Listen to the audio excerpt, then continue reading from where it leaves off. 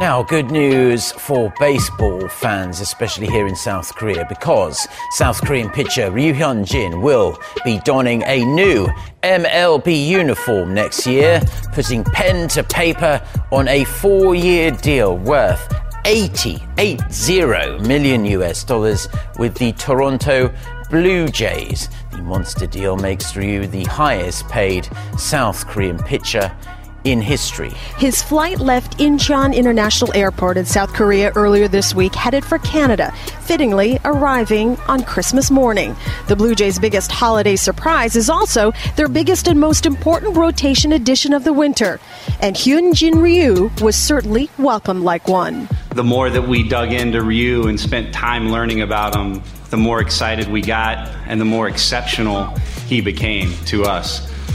Really stood out his ability to command the ball so exceptionally well, get outs at every quadrant of the zone with 4 different pitches, insane athleticism and just ability on a field. It was something exceptional to watch. Despite being in the midst of a rebuild, Toronto secured one of the last remaining prized free agent pitchers on the market, offering Ryu the second largest deal in franchise history, trailing only his former battery mate Russell Martin. And it certainly didn't take Ryu long to endear himself to the fan base. Hello, Canada. Bonjour. New ATL, new year. Ben Nicholson-Smith, Arden Zwelling. New Blue Jay, Hyun-jin Ryu. It's the Toronto Blue Jay. I was going to say he's going to be one for the next 4 years, but we don't actually know that. The Blue Jays will pay him for the next 4 years probably, unless they trade his contract. But 4 years, $80 million, new ace of the Toronto Blue Jays. I was so surprised that they got it done, even though I knew they were interested, right? And we knew that they were serious about trying to add starting pitching. But when news broke that they were actually signing Ryu, I was surprised. Weren't you? Why? I just mean, like, this front office had topped out at $36 million in spending. Like for the offseason so far? For their entire history here in Toronto. They had never spent more than $36 million, right? J Happ, that was the biggest free agent contract. Yeah. And as much as they had talked about spending, I really got the sense that the 2020-21 offseason was going to be the one where they were more aggressive in free agency. And it honestly, I didn't fully believe it when the Blue Jays said that they were prepared to spend big for the right player. And I just, I believed that it would happen eventually. I didn't believe that it would happen this offseason. I just didn't see them being that high bidder for Zach Wheeler or Ryu or even Garrett Cole on the very high end. And I knew they were engaged, but I thought the Angels would step up. I thought the Dodgers would step up. I didn't think it would be the Blue Jays that got it done, but full credit to them. I mean, he's a really good pitcher. They're paying him a lot of money, but they can afford it. He's a good pitcher. Great. I have talked about opportunism, though, when it comes to that in past episodes of At the Letters, and that if there is somebody available on this year's market, somebody available by trade, by a free agency who's going to help you when you expect to win and contend in 2021 and after the work stoppage, you need to jump at it because you don't know when those opportunities are going to present themselves. So even if it doesn't time perfectly, next year's free agent market isn't as good as this year's. So the Blue Jays, in a sense, I don't know that they had to go get a frontline starting pitcher, but they clearly came into this offseason motivated to get one and wanting to get one. And I think it's probably because they looked at this market and thought, considering the fact that, we don't always have the most success luring free agents here for a variety of reasons, let's go get our guy now. Even if we only win 80 games in 2020, we're still getting somebody who should be helping us when we are ready to contend in 2021.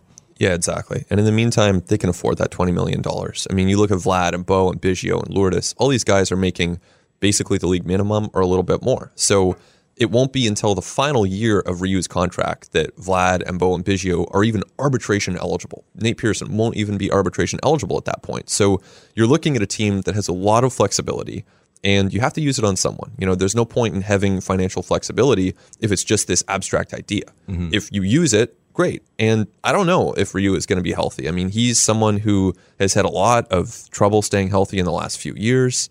Certainly 2019 was really productive for him, but he might give you 100 innings. He might give you 50, or it might be 150. It's not someone that you can bank on for 200 innings, but he should be good when he's on the mound. Yeah, my sense is the Blue Jays are thinking more 500 innings over these 4 years rather than 700 or 800. And I think they'd be fine with that, honestly. I think if they got, 125 innings on average over these 4 seasons, I think the Blue Jays would say, yeah, that's what we paid for. Yeah. I don't think that they're looking for a 200-inning guy every season. And this is where the $20 million has to be taken in context, right? Because it's a lot of money. It's the highest paid player on the Toronto Blue Jays, and it is the second biggest contract the Blue Jays have ever signed in free agency in their history. Biggest for a pitcher ever. So it's a lot of money. But compared to Zach Wheeler, who's making 23, compared to Garrett Cole, who's making 36 a year, times 9 years, right? That's a lot more money. And Cole's a better pitcher. Yeah. You'd way rather have Garrett Cole. But he's making almost twice as much per season as Ryu. So $20 million's a lot, but in the context of a free agent starting deal, the risk that you're taking on is baked into the price. I mean, Dallas Keuchel got 17 or 18. David Price is making way more than this. So $20 million for Ryu, yeah, it's a lot of money, but if you're signing free agent pitching, that's what you're going to have to do.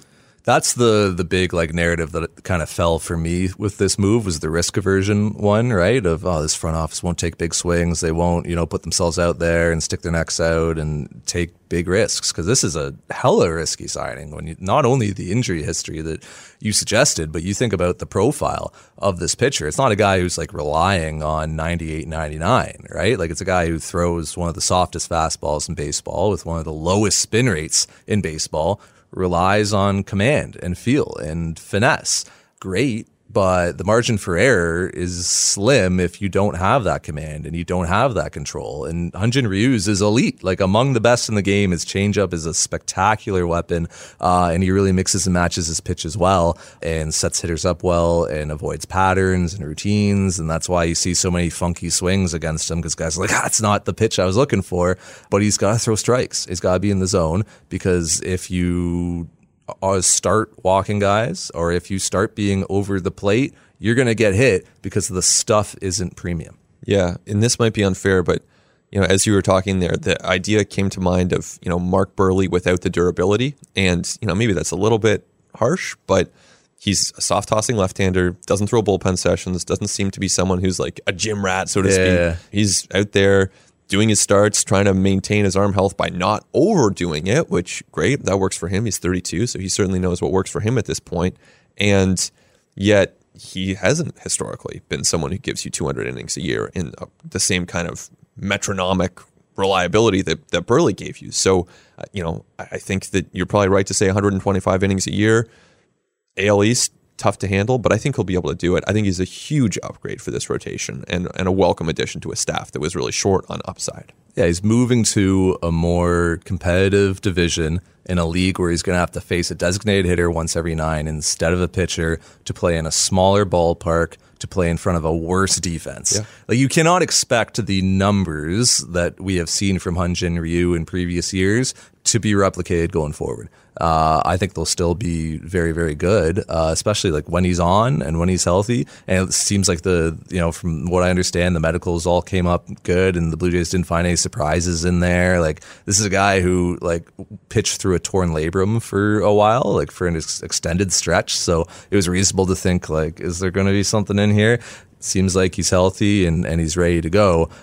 So I think that when he's on, he can be very, very good. But I do think that there is going to be, a bit of a decline in the numbers going forward from him. But again, baked into the price. Exactly. And he was the Major League ERA leader last year. Yeah. So if he declines, that's still fine. He can still be 30th in ERA or 60th in ERA and still be a good pitcher. There's a lot of room to fall for Ryu, who obviously was the second place finisher in Cy Young voting last year. He's a really good pitcher. And as you said, it's more so finesse. It's more so keeping hitters off balance. But I think that should work. And, you alluded to this before, but one of the, there's the on-field side of it with, you look at the roster, it's better now. Great. There's the financial side of it, which they can absorb. It's $80 million, which is a lot, but they're at a point now where that's the kind of deal that they can take on pretty seamlessly. Mm-hmm. And then there's also the optics and front office side of it, which I think is a significant part of this deal, because it just, for Ross Atkins, this is the biggest deal he's gotten done. It shows that the Blue Jays ownership is willing to spend, because they spend $80 million. It shows that the Blue Jays front office can complete a deal and sign a prominent free agent to bring to Toronto. And that's something that, fairly or unfairly, there were doubts on that front. And until you do it, it's hard to really believe or it's hard for fans to believe, I think pretty fairly, Yeah. that you will do it. You can say you will, but it's another thing to actually go out and do it. And now the front office has actually done that. That's one thing Scott Boras mentioned when I was talking to him was, I think that free agents next winter are going to look at the Blue Jays differently than they were this winter. And sometimes it just takes that move, right? It takes doing it rather than just saying it. You got to take everything Scott Boras says with a little grain of salt, obviously. But, he's always got his own interests in mind with whatever he says. But I do think that it does impact the way the Blue Jays are viewed in the game, to have people talking about you as, oh, they're coming out of this rebuild. Oh, they're trying. They are taking the steps that they need to. They're flexing the financial muscle that we are all aware that they have and that we haven't seen them necessarily flex in the last couple of years. I do think there's an impact there when it comes to acquiring, free agents, and it does remove one of those barriers, along with geography and what your family wants to do and taxes and all these things that, all these reasons that players would have not to come to Toronto. It does remove one of those barriers of, okay, this is a team that's, trying to win. Because competitiveness and the direction of the franchise is something that is front of mind for a lot of free agents. Yeah, trying to win for sure. And I think even beyond trying, because in some ways they were trying before. Obviously they've been trying before, but it's setting out a plan and charting a course for yourself, saying, okay, we want to add impact starting pitching, which the Jays said at the beginning of the offseason. And then in November, they were saying we're being aggressive on starting pitching. And that was met with, I think, a lot of skepticism from fans and from media members. Yeah. I knew that they were being aggressive. I mean, it was quite clear they were making offers to pitchers. So that much I obviously saw and believed because it was fact. But I think it goes to another level when you actually convert that talk into action. And so that's what's happening here, where it's not just Ross Atkins sitting in front of us on October the 1st, recapping the season and saying, yeah, we want to get impact starting pitching, but it's actually getting it. And so whether you're a player on this team, let's say Bo Bichette, he's reading those comments, he sees Atkins delivering.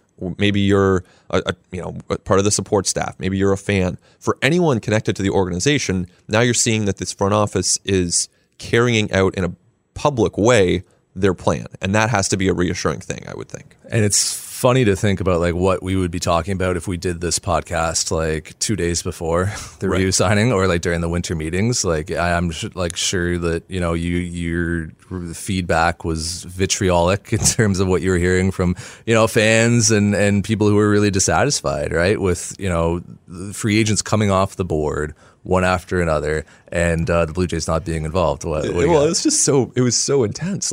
Not to get too into the media world of things, right? But I was getting ratioed on every tweet. Right, you could not say something. I'm sure it's the same as you, even though I don't tweet. Right. You're probably less active on Twitter, but every single tweet that I would send out, I'm just getting ratioed because no one was happy with the Toronto Blue Jays. It seemed, at least in the selection of people that was responding to me on Twitter. And it just seemed like, even anecdotally with friends of mine, family members who, obviously following the Blue Jays, there's lost the Nicholson Smith family. I wouldn't go quite that far, but there was just a degree of skepticism of what's happening here. Does it really end with Tanner Roark? Right. And now I think there's understandably, a lot more. There's talent on the field, and that corresponds to the way that fans are going to feel about this team. Look, it's free agency. You do what you can. Rick Porcello wouldn't take their money. Yeah. Kyle Gibson wouldn't take their money. Josh Lindblom, right? They made a competitive offer there. Mike Moustakas, they made a really competitive offer there. Didi. Right? Didi Gregorius, right? Some players wouldn't take their money. Moustakas everybody in the league got blown out of the water by a massive deal. Didi, the opportunity wasn't there for him to play short as much as he would have wanted to. Yeah. I mean, the players, that's free agency. Players have agency. Yes. They can choose what's best for them. Yeah. And so, you talk about geography, which is a factor, 100% a factor. Taxes here, right? A different country. What do your wife and kids want to do? When you're talking about free agents, you're talking about 32, 33-year-olds. They probably have a long-term partner and they get a say in it as well. And they might have kids as well. What's the school system like there? Where do I want to live? I want to be close to family, and I'm from the southern United States. I'm going really far from family here. Where do I want spring training to be? Maybe I want it to be in Arizona rather than Florida. Hey, the Blue Jays have been really bad for a couple of years, and they don't look that close to winning. And I am getting into my 33, 34 seasons here. I need to win now. I need to be somewhere where we're going to win. Even if you're of that kind of vintage of like 32, 33, 34-year-old free agent, like Porcello, Gibson types who are going to sign 1 or 2 year deals, what have the Blue Jays done with guys who they have signed of that vintage in recent off seasons? Right. They've traded them at the deadline, right? Like it's Steve Pearce, Senwano, Freddie Galvis wasn't traded, but he was moved, right? It has to be a factor. I don't think it's a determining factor, but like as a free agent, you're thinking, am I going to be moved just like those guys? I'm signing up for, if I'm Steve Pearce, I'm signing up for 2 years in Toronto, and 3 months into it, I'm getting traded and now I'm somewhere else, and I got to figure out all the life stuff around that in terms of living arrangement and, spouse and kids and family and all those things. And it's just a disruption in my season when I'm trying to be productive and I'm traded at the end of, one long road trip to start another road trip with another team, and all the people that I spent all year getting to know in spring training, all this training staff and team people and teammates and coaches, all these people, now this is all different and I'm thrust into a new situation. Yeah, and Ryu avoids some of that with the no trade clause in his contract. So, by all accounts, it seems like he's, already looking to be a part of the Toronto community, and there's a big Korean community here, which is really cool. And he's, seemingly set to kind of connect with that community, which is great. And hopefully we see a lot of Korean fans at Rogers Center in 2020 and beyond. But you're right, for a lot of those players who are in, maybe they don't have the leverage to demand a no trade clause, you're looking at a 1 year deal. Well, how stable are you really at that point? Right. You mentioned the Korean community in Toronto. This wasn't at all like a factor in the Blue Jays pursuing Ryu. Like they wanted him because he's a really good pitcher, right? And because he's a front line. He's probably one of the top 10 free agents available this offseason. Without a doubt. Right? A front line.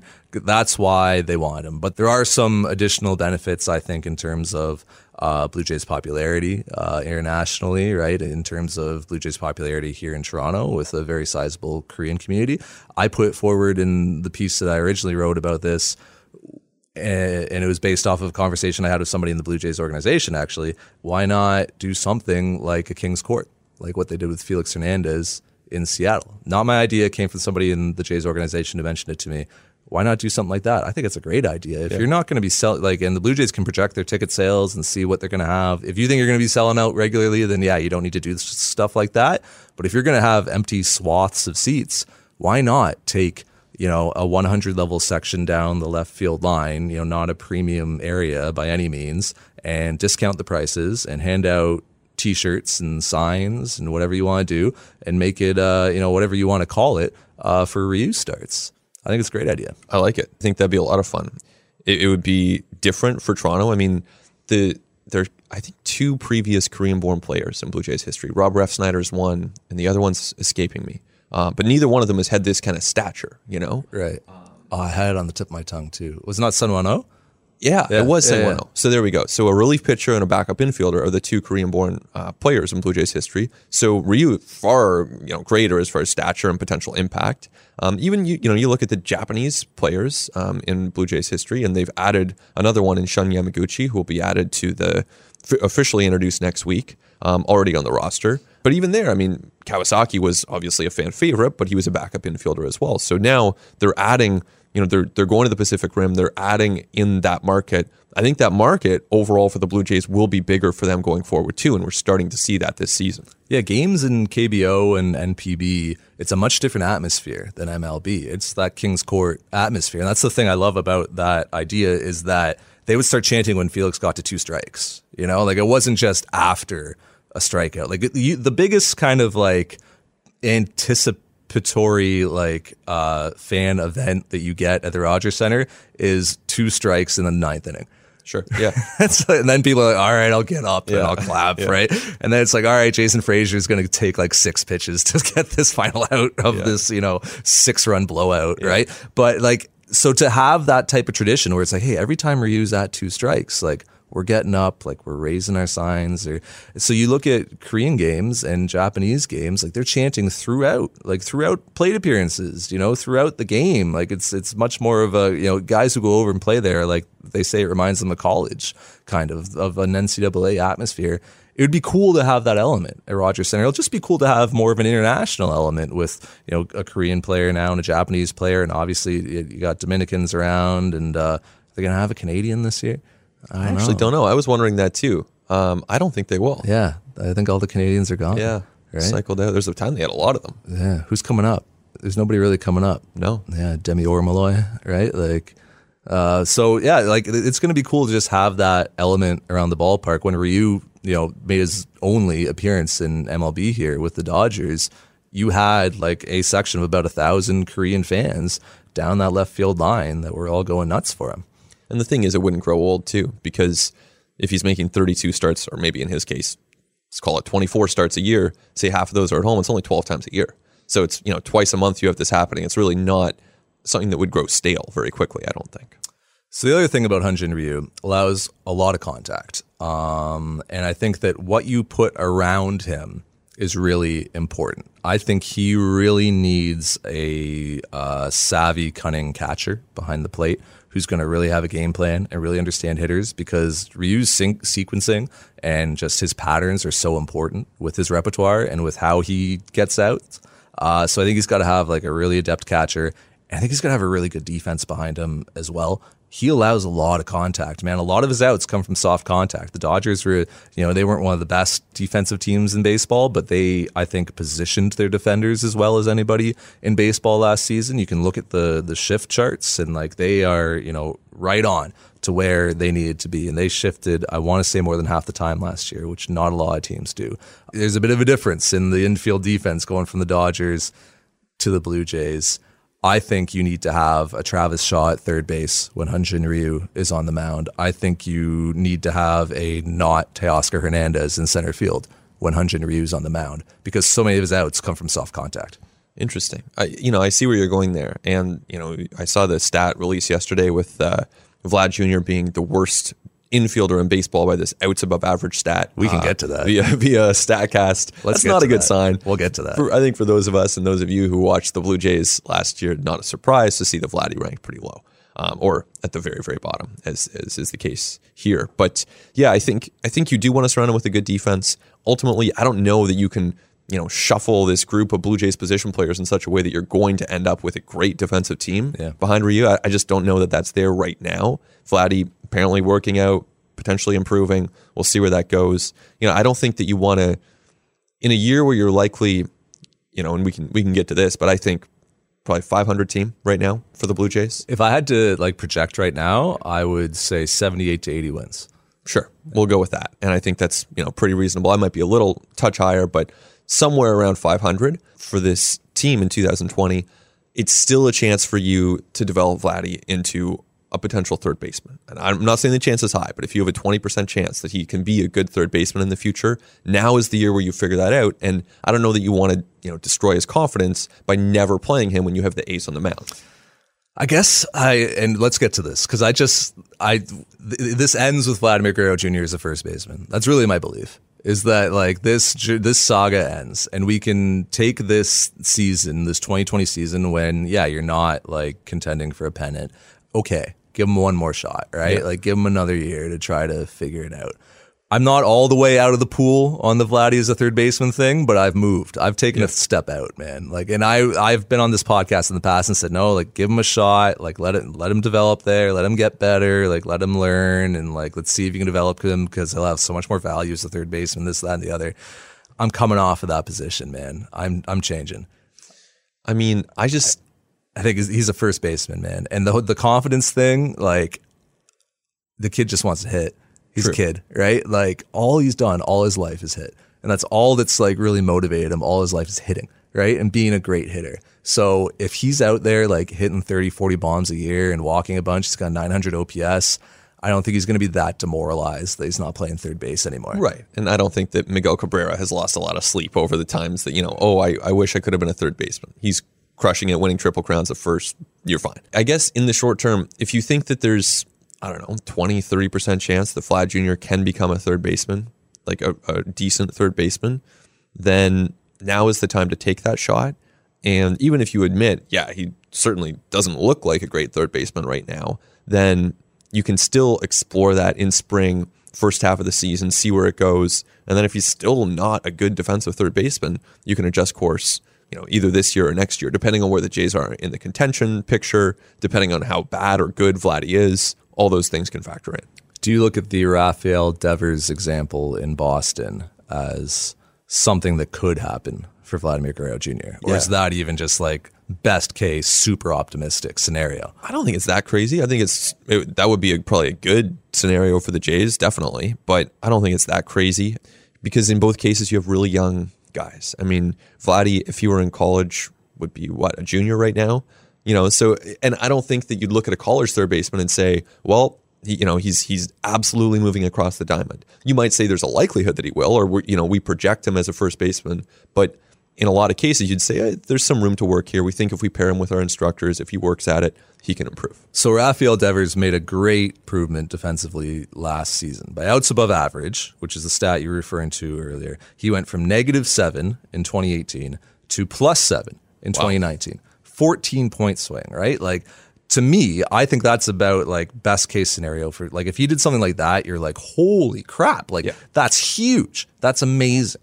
If Vladimir Guerrero Jr. had a 14-point swing and outs above average, he would still be a below average MLB third baseman. Yeah. He would still be in the negative in that category, which isn't the be all and end all. And like publicly available defensive statistics aren't as, or at least we're told, like aren't as, good or predictive as the ones that teams have, the proprietary ones that they have. But I just don't see it, man. We're talking about a guy who objectively, with the measures that we have, was the worst third baseman in MLB last year defensively. I just don't see him getting good enough to a point where when you're winning in 2021 and forward, you're like, I feel good about this guy at third base. Unlikely, for sure. I mean, it's an uphill battle, but I will say that if you have Vladdy at third base, then it allows you to keep first base open, and it allows you to take chances on guys like Travis Shaw, who was added on a $4 million deal by the Blue Jays. They can keep him around for 2021 if they want to. Shaw obviously has had some really good seasons in 17 and 18 with the Brewers. And if Vladdy's at first, you might not have room to take risks on guys like that. So this is where having Vlad at third allows you to almost do what the Rays do at first base, where it's just this rotating cast. You see who comes in. Maybe you have a really good year out of whoever it is, a Casey Kochman, a Carlos Pena, or maybe you don't and you move on. But if you have Vladdy at first base, that blocks things up a little bit. But I think you want to give Travis Shaw pretty regular playing time, right? Like you want to give him the runway to try to figure things out and get back to the guy he was in the past. So why not just flip them? Why not have him at third and Vladdy at first? And now you don't have ground balls getting through the left side all the time. And I think if it was 2021, that would be what was happening. And that's the thing. In 2021, outs need to be made, right? Like this season, like I think you can live with like a developmental year for a guy to an at extent. Third, right? Like unless it gets like super, super ugly, right? And then at that point, like there could be a bit of a demoralizing effect from like continuous errors being made, right? Like you make an error on a ball in the first inning and then it affects your plate appearance in the first, the third, the fifth, right? Like, and it bleeds through your performance for the rest of the game. As a young player, you're probably not as good at compartmentalizing and getting past things and processing things quickly and putting your mistakes behind you. Like you're probably thinking about them as you go forward. You can live with it this year. In 2021, when you're trying to win, you need outs being made. You need a really good defense, especially if you're going to have a rotation with guys that don't, strike out like 10 to 12 per nine, such as a Ryu or a, Shoemaker, Baraki, what have you. Tanner Roark, Chase Anderson. I mean, really, you look at this entire Toronto Blue Jays rotation, it's not filled with overpowering arms right now. And that's okay. Nate Pearson will have some, he'll offset that to some extent once he's up. But even you look at the depth tier of arms, and I mean, you look at Jacob Waguespack and you look at TJ Zoic, and these guys, for everything that we've seen in their development, are not huge swing and miss guys. So you are going to need to have a pretty solid defense out there. I think that some of that improvement's going to be internal. Some of that might be newcomers. And then you look at the outfield too. And I mean, I do think you're right to identify center field as an issue for this team. And they've been open to discussing deals, trades for outfielders. I mean, they've been linked to, free agents, corner guys. They checked on guys like Nick Castellanos, although I don't see that as a fit right now. And then they've talked about trade potential. I mean, Jackie Bradley Jr., Jock Peterson, these are names they've had on their radar, but I don't get the sense that anything's close on a center field front. So I'm almost more inclined to believe that they'll start the season with the guys they have internally. I think that if there was an opportunity there to upgrade substantially, they would do it, right? If they're taking on another like project type, like another Derek Fisher type, or like, you know, Hernandez or, you know, Grichuk, like love the right? Yeah, we like the profile, and he hits from the left side, and he's athletic, and, you know, good, you know, batted ball stats and exit velocity stuff, and great AAA numbers, and just hasn't figured it out in the majors. They're just gonna go with their own guys who fit that profile. It would have to be a significant upgrade where it's like, hey, this is a young guy with who's an established, like, above average major league hitter and defender who, like, we have some contractual control over for a number of years. Like, it would have to be a big upgrade over what they have now. And I don't necessarily see that out there. Yeah. You know, I don't see them going after Marcell Ozuna. I just see them at this point probably more likely to ride it out. And they've already invested so much on the pitching side. They've added Shaw on the position player side. They would have liked to add a center fielder. I mean, I heard from people in the organization as recently as a couple months ago who thought that they were going to add someone and that Hernandez would not be the guy opening day. But I don't get the sense that there's momentum building for something on the center field front in the short term. I don't know, but like the 2021 center fielder, I don't think is here right now, you know? And I like 2020 might just be another year where you're kind of figuring it out, right? Like you got a little bit of Teoscar and you got a little bit of Grichuk, and like maybe you sprinkle in a little Davis, that maybe a little Alford, like you just kind of, maybe a little Fisher, right? Like, and you just kind of give different guys a bit of rope with it and just kind of mix and match there. But I don't think that like the guy who's going to hold down that job when this team hopes to be good again is currently in the organization. I mean, not at this rate. They're hoping for breakouts, right? And they need some breakouts on the pitching side too. They need, you know, they'd love a breakout from Travis Shaw. They kind of need someone from that group of, you know, 300 OBP, decent slug outfielders to emerge as a guy that they can really rely on. Maybe in the same way that, you know, Gurriel has emerged in the last couple of years. It's a lot to ask for. There's no guarantee it'll happen, but they need that. They need some breakouts on the pitching side too, because, you know, even though the rotation now looks pretty solid, I think that depth group that now projects to start at AAA, they're going to have their chances, and they're going to have chances to impact this major league team. But, you know, Anthony Kay, of course, being in that group too. But it would be really helpful for this team if they could have one or two of those guys step up in a big way. That's the biggest thing that could happen for them this season, I think. And it's what they did not get at all last season when they were just open doors in the rotation and just like, please come take this job. Like, please come pitch in our rotation every 5 days. And Sean Reed-Foley couldn't do it, and TJ Zoik and Anthony Kay and on, right, Jacob Waguespack. Like, guys had their opportunities. For a guy to take a step and be like, no, I'm not just like a fringy kind of major league guy. Like, I am a like Tanner Roark level, which is like totally average, pitches innings, like 4.20 ERA. Like, I am that guy. That's the level that they need one of those guys to get to so they can start building around him. And they just didn't get that breakout last year. For it to happen this year from, like, it could be a John Harris, it could be a Jency Diaz, like whoever, like for somebody to show up and take one of those opportunities and run with it. I mean, that's one of the biggest swing factors, I think, for this organization going forward. And it's a reason why I think that the Roark deal might be unique to this offseason when we look ahead. At least if the Blue Jays plan goes right, they're not going to have to dip into free agency to get the mid to back end starter. They would ideally, in their plan, want to develop those guys. And then in a couple of years, it's, you know, Woods Richardson or it's Alek Manoah. And those guys certainly have more upside to be top of the rotation type arms potentially. But I think this Blue Jays plan would be develop these guys internally, and then you don't have to go and supplement with the 2 times 24. I think Roark's going to follow, I'm going out on a limb here, but it's going to follow the same kind of progression that like Marco Estrada and J Happ did when they arrived. J Happ the second time. When Marco Estrada and J Happ came around to this organization, fans did not like those moves. When Adam Lind was traded for Marco Estrada, fans hated it, right? When J Happ was signed for 3 years, 36, people were like, what? Like, what are they doing? And then they both became beloved and everyone realized, oh, this guy's actually really good.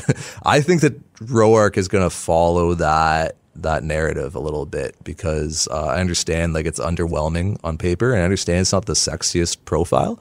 It's an absolutely necessary one for a winning team. It's to have an innings eater. It's to have a guy who's going to take it every 5 days and give you MLB average innings, and actually above average over the last like several years cumulatively. This past year he was just average, but like over the last few years he has actually been an above average MLB pitcher in terms of ERA. Like, that doesn't grow on trees. That isn't something that is easily developed, as we have seen. Like, that is a real like commodity to have, and that is a real help to your team.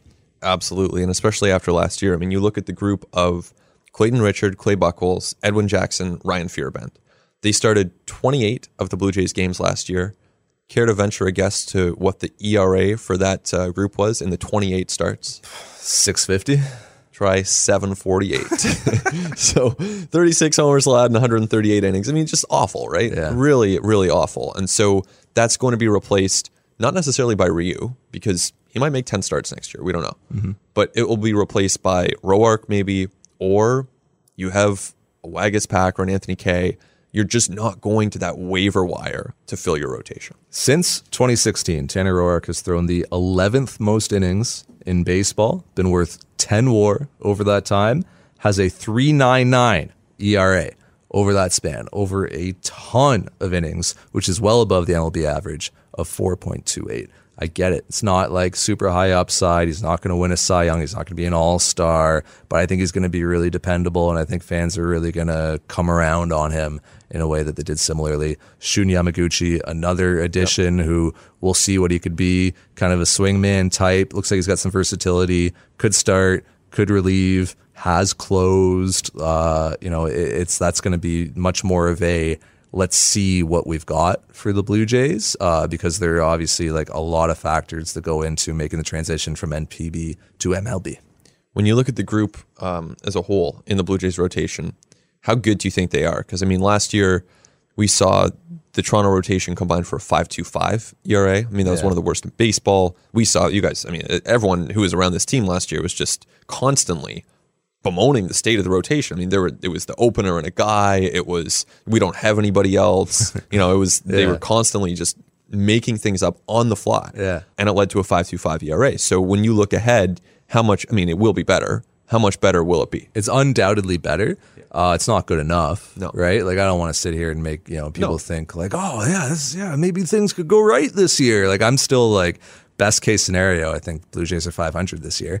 In order to contend in the American League East, like, you need multiple Ryus. Yeah. It can't just be Ryu and like this, and then Anderson, Roark. Like, you're fine, like, you'll do okay, but you're not going to be elite. And you're not going to excel. Like, you need high impact guys. So I think they've taken a step towards that. Yeah. And I think Nate Pearson, when he shows up, if he's as exceptional as a lot of people expect him to be, and I expect him to be, he could slot in as another one of those really high upside guys at the front of a rotation. But I still think they'll need one more beyond that. And I still think they'll need to find their like Garrett Cole trade, or like their Justin Verlander trade, right? Like their Chris Sale deal, right? Like the deal where they bring in a really high upside, young-ish pitcher with, like a few years of contractual control, and you're giving up prospects that you like to get them, right? Like, you're giving up guys who might go on to have good MLB careers to get them, but he is impacting your rotation in a big way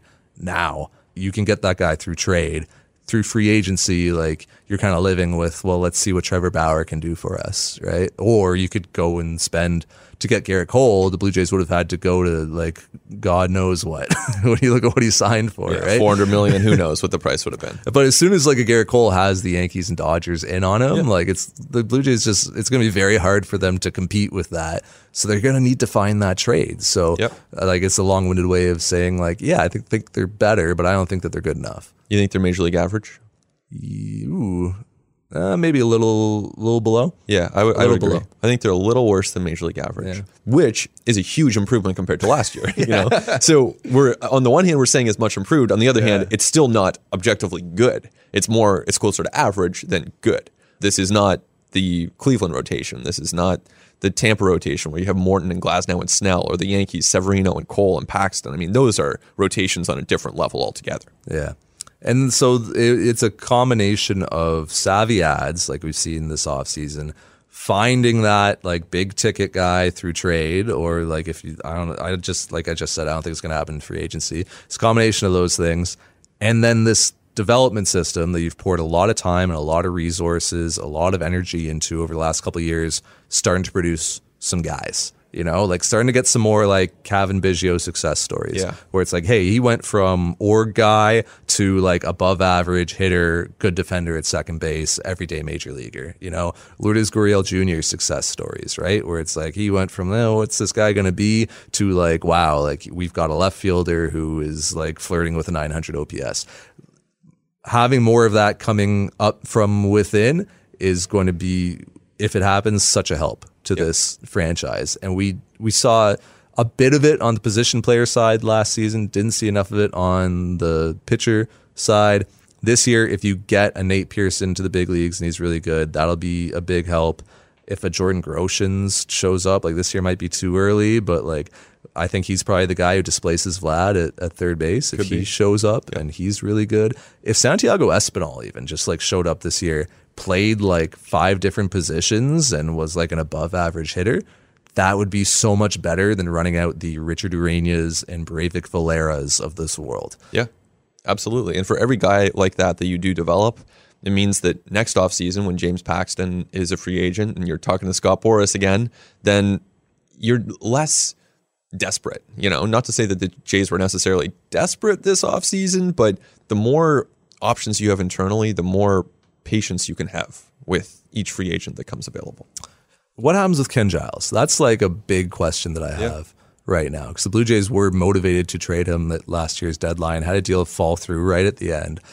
Came into this offseason and like before the Ryu deal, I was kind of like, yeah, Ken Giles is probably going to get traded. Now, I don't know, does it move the goalposts on that a little bit, or do the Blue Jays still just need to extract value from a guy who has it before he leaves? Some people view this differently, and Josh Donaldson's probably the most prominent example where this has been a decision point for the Blue Jays. But when a player is a year away from free agency, I don't think there's urgency. Like, I don't think it's necessarily bad to quote unquote get nothing back for a guy if he leaves, because you're not getting nothing. You're getting his production and you're getting a draft pick. So if he leaves, you make him, or if he reaches free agency, make him the qualifying offer, which he might accept, or he might take the, kind of Will Smith deal. As Smith signed with the Braves for $39 over 3, and that's probably a fair market price for Giles if he does reach free agency. And, at that point, the Blue Jays would get a draft pick. So I don't think that you need to rush into something right now. But with that being said, if they're ever going to talk extension, this is the time to do it. Worst case scenario is that the Blue Jays get Ken Giles in 2021 for $18 million. Yeah. Right? That is the worst case scenario in all of this. Like, best case is like you do like a Chapman deal or something, right? And you get like 2 really good prospects in exchange for him. And then in the middle ground is kind of like, you get his production through 2020, and then you give him a qualifying offer at the end of the year and he doesn't take it. And I would think next winter players will probably be more likely to decline their qualifying offers just based on the activity we saw this winter. Yeah, I would agree. It will obviously depend on the season that he has and what the market's looking like and what teams would be, looking for his services. But I think that based on the spending that we saw this offseason, if I'm a player, I'm probably taking my chances next offseason. So, then you end up with a draft pick for him. So I think, he starts like opening day. Ken Giles is the Blue Jays closer. Yes. If they are way out of it in July, then he definitely gets traded. What will be interesting is if they're like 500 in July. Yeah. That's where it'll be a really interesting discussion, because it's like, they're like, then it'll come down to, as Ross Atkins would say, what the opportunities are and what the alternatives are and what's out there. But it would have to be tempting at that point if there was a tangible return of players that the Blue Jays like that maybe are undervalued in other organizations. Like if there was like a Simeon Woods Richardson type out there, like it would have to be very tempting for the Blue Jays to make that deal.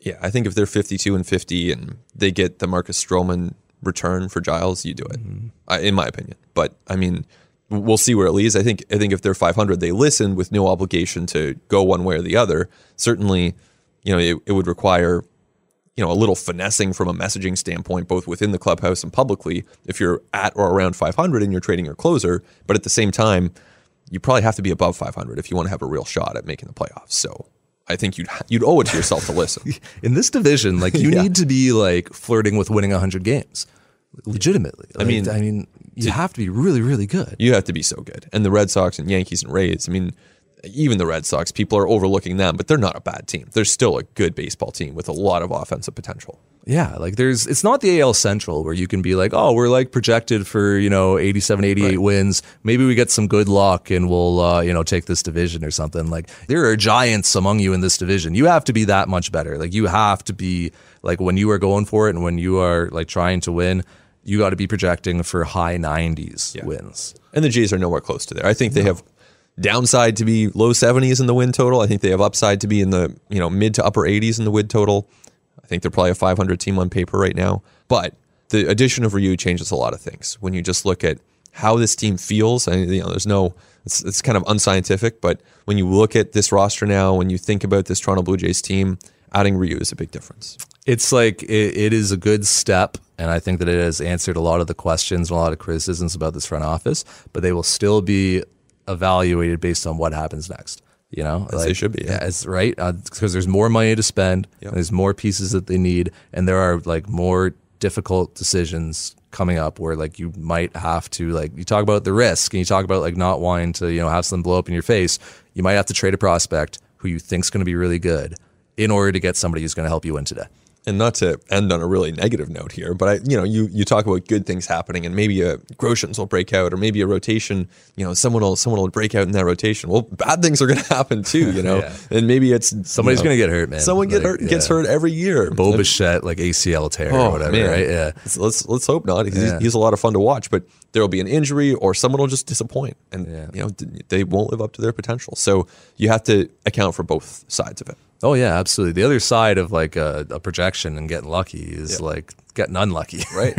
And that can be even just in 1-run games, right? Like that can even just be like just kind of fluke stuff, right? Where we've just the ballpark's played a lot smaller this year or something like that. Like that type of stuff can impact you negatively as well. Yeah. So you're thinking like 82 wins this year? 80, 81, 82. Yeah. I think they're better. The offensive core is going to be better. They have a good young offensive core. They were rookies last year. They'll be better. I'm confident in saying they'll be better. In 2020, experience, they'll be on the field more. Those guys spent half the year in the minors last year. That's going to make a difference. Pearson will be up at some point. You have Ryu, who, again, the NL Cy Young runner-up last year. That's a good player on this team. Roark, Anderson, it's a better team. They lost 95 games, so projecting them to win 81, that's still a 14-game improvement. That's a lot, but I think it's possible with a young team and a better pitching staff. I'm probably I'm below you. I'm probably 78 to 80 right now.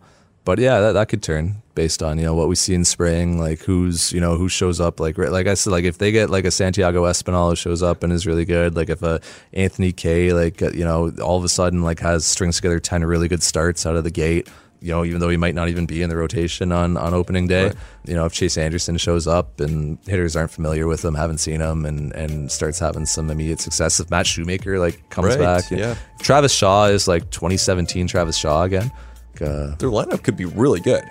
Their pitching staff, probably the upside is more mediocre, but the lineup actually could be good. Yes, you just need Vladimir Guerrero Jr. to play to his potential, Bo Bichette to keep doing what he's been doing, Kevin Biggio to keep doing what he's been doing, Gurriel to keep doing what he's been doing, right? Like there's a lot of ifs there. Yeah. There's not a lot of certainty. No, there is not. No, there is never any certainty. That's Ben Nicholson-Smith. I'm Arden Zwelling. I want to thank Will Farquharson and Amal Delic for helping us out today, and to all of you for listening. See you next time on At The Letters.